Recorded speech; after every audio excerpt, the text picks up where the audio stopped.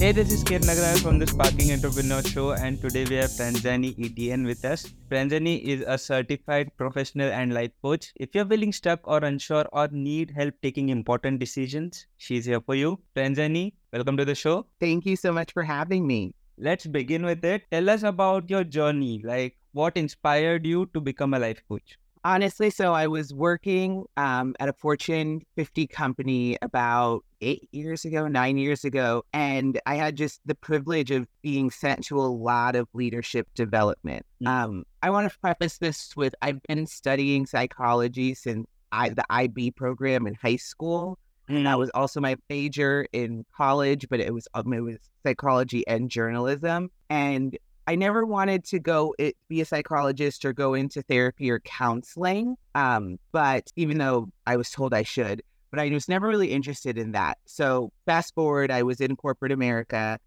working in internal communications and employee experience. And the company I was working for was sending me to these really great leadership development programs. And honestly, it was the money. There was a woman I met, ran a leadership development program for mid-level women managers, which no one had ever done before. And she, in her fifth year, was up to $5 million.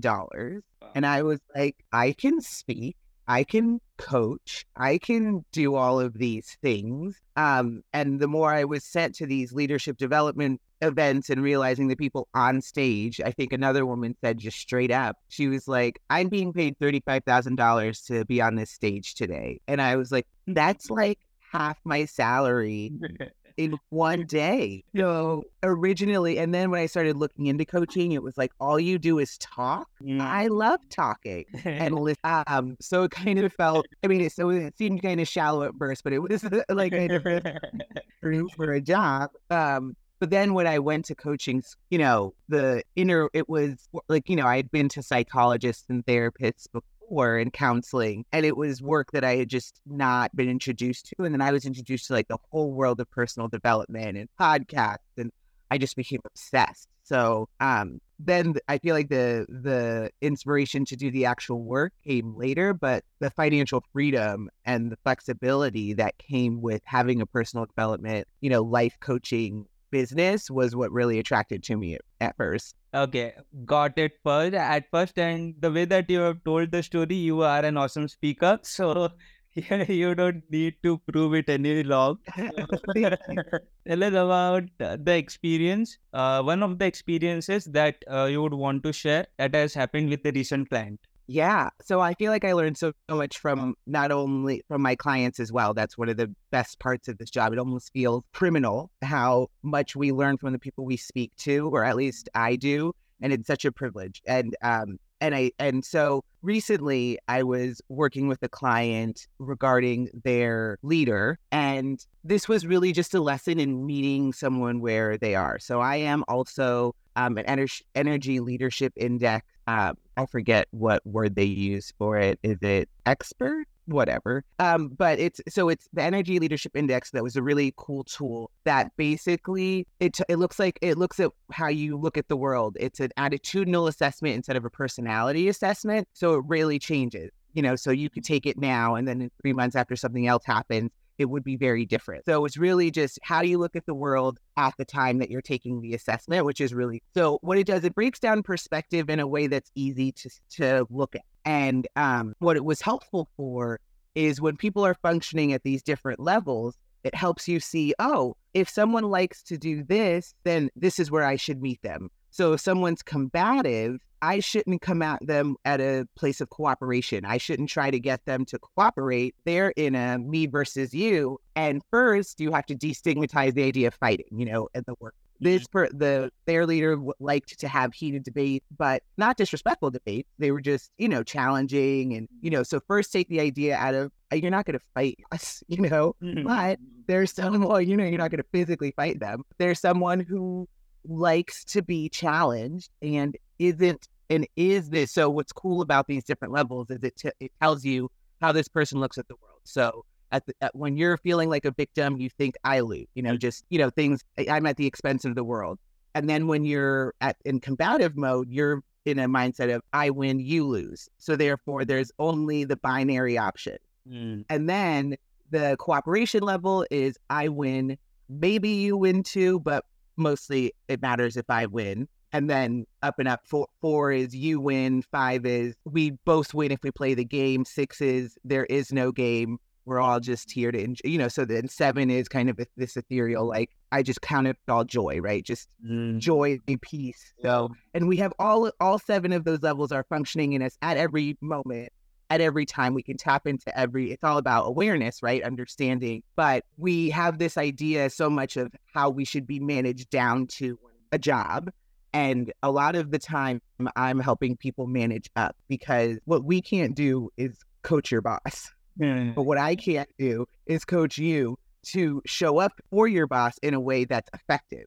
So, and it was interesting because when I prefaced this with learning so much, because it was interesting because at first, as a coach, you can get caught up in a story. So I'm listening to him, thinking, yeah, no, his boss needs to do this, this, and this. How do we get him to, realize who this person is? And, he should tell him this is how you should. And then I thought, yeah, we could try to, coach his boss from afar or try to change him. That's like even against the premises of what I believe is very much have to me. So I had to remind myself, like, no, that person either needs to ask you to coach them or you need to get their own coach, but you're coaching this person, and how you make this person effective by meeting this person where they are based on what we know. So it was, and I feel like that's often a challenge. Often we go talking to someone, especially when it's something that you need to come to an agreement on, and you want to change that person to be more like what's more conducive for you to work with. And just that extra step you end up usually failing. But if you can meet someone where they are, even if it's not your most comfortable place, like when I was working with this client, I asked, I was like, how do you win? And they were like, I'm more of a planner. Like I'm more of a chess player behind the scenes. And I was like, so play chess behind the scenes, see how that works. And in the end, they got what they wanted. And their leader said, well played. I see what you did there. So, got exactly what they wanted. And their leader recognized, like, oh, okay, I see how you played me, because they enjoy playing the game. And I think it's uncomfortable to be in certain levels or have certain perspectives. So we stigmatize them as bad or negative, and we just try to stay away from them instead of learning how to engage in a healthy way, and a way that feels good for us. Because it's okay to be aggressive. It's okay to be combative under the right circumstances, when you feel empowered versus feeling disempowered and feeling kind of like a dog backed into a corner and you're just kind of barking. Yeah. So 7 levels, huh? Yes, always functioning in us at every moment. And the awareness helps you choose which level you can be at. But the reverse awareness, so one thing that I could share with my client was, you can't move anyone more than 1 or 2 levels from where they are at the time. So if someone's combative, you're not going to get them to be in a place of like, I'm here for you. All I care about is, you're not going to bring them to be like servant leader mode. If that's where they are, you might get them to at the best be like, so that's the lowest level of cooperation, right? You might get fine, but you can get some good if you're willing to engage at that that fighting level. You can and practice that muscle for yourself. You can get a lot of great results. I just think we feel uncomfortable sometimes in our lower levels because they're uncomfortable. They're disempowering. But the big thing about the different levels is that none of them are good or bad. They're all useful. They're all part of it. It's all about experiencing all of them, not judging it. Got it.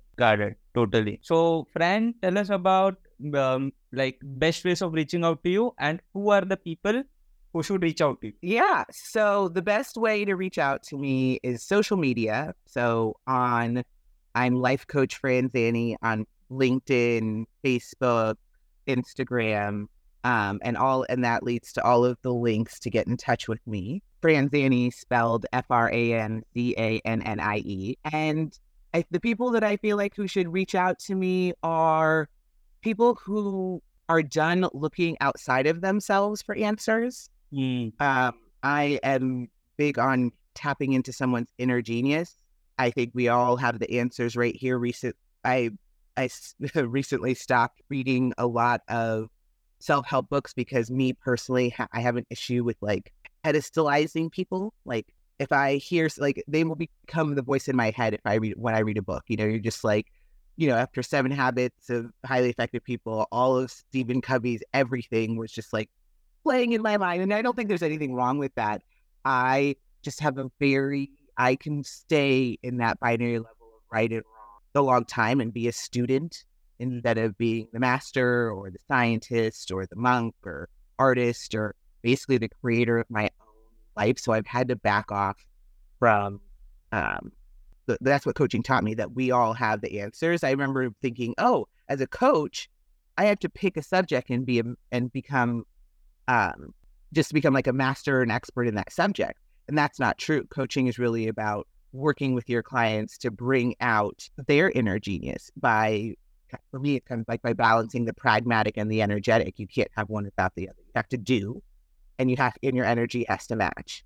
And we have to figure out the balance or what's needed at certain times. I can live in energy without doing anything. So I'm constantly having to coach myself and be coached on actions and experimenting and things like that. So for the people who want to come to me, I'm not here to give you answers, nor do I believe I have them. But I do believe you do. And I know how to tease out your genius and recognize your strengths. I'm a great cheerleader. I'm big. I feel like I have a passion and a power of like seeing people and the best in people. I'm so curious. So the people who want to work with me are ready to trust themselves, are ready to step into their inner power, inner genius, and want to tease it out, want to figure out how to, because they've realized that they've read a lot of books and listened to a lot of podcasts and realized that no one has walked down their same path. Yeah. And I mean, I, for one, have definitely followed a lot of other people's paths and, great results, but just not mine. So I think that the best path to take is the one you forge for yourself. And so that's who we should work with. And I do believe that a lot of those people are pretty ambitious. So I know some coaches are like, oh, I don't offer one-time sessions, but I do, because sometimes you just need help with a decision. Sometimes you're in like a place where honestly, financially, you can only do one at a time. So I offer one-time sessions and I offer longer-term sessions, but 6 weeks, not because I think that magic can happen, but I really want to help you understand how to tap into yourself. So I don't want you to pedestalize me. And so and don't get me wrong, I love working with people for long terms, for years. I've had coaches for years. I keep coaches for years. I just think that you can run the gamut. So totally.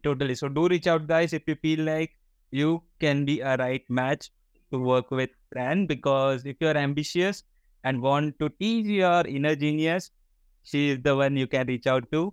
Fran, any final thoughts? Something that we can take to our grade. So what would be that? I don't know. So I feel like I'm a very seasonal, transient person. I'm sure there are themes, but I feel like the thing I've been wrestling with most recently is this old adage or phrase that I heard in corporate America years ago, that you have to name it to tame it. And if you take first half of it, I feel like the energy and courage and the bravery that it takes for you to sit with yourself, to name something, to name the thing that needs to change. Because I think we often jump to the change, like, oh, I need to be this person or I need to do this better. But we don't take the time to understand who we are right now and where we are right now. And I believe that the best way to change anything is first through love and acceptance of where you are and who you are, that whole meeting yourself, meeting everyone where they are. And so I've just been thinking about how quickly I can jump to taming without spending any time with myself and really and taking the uncomfortable time to sit and look at something and actually name it. I think so. I feel like that the thing that I would say to take to your grave is, you know, the gift of a lifetime is to be who you are. And in order to be who you are, you have to have the courage and bravery to sit with that person and witness that person and accept that person and name them for who they are, and negative too, sometimes selfish and sometimes this and that, but you deserve to witness that person and love that person and accept that person before you try to tame, and maybe that person, once you take a good look, you'll realize doesn't need taming at all. So that has been what I've been sitting with, that uncomfortable but brave space of sitting and witnessing yourself and giving yourself enough time to name something. So do that, guys, because that's a deep message there, and you can surely take it to your grave. But but with that said, thank you so much, Brian, for being on the show. It was a wonderful experience hosting you today. Thank you so much, Kieran, for having me. This was a very special conversation, and I'm happy to be here. Thank you so much again. I am your host, Kiran Agrawal, signing off. You guys take care. Bye, guys.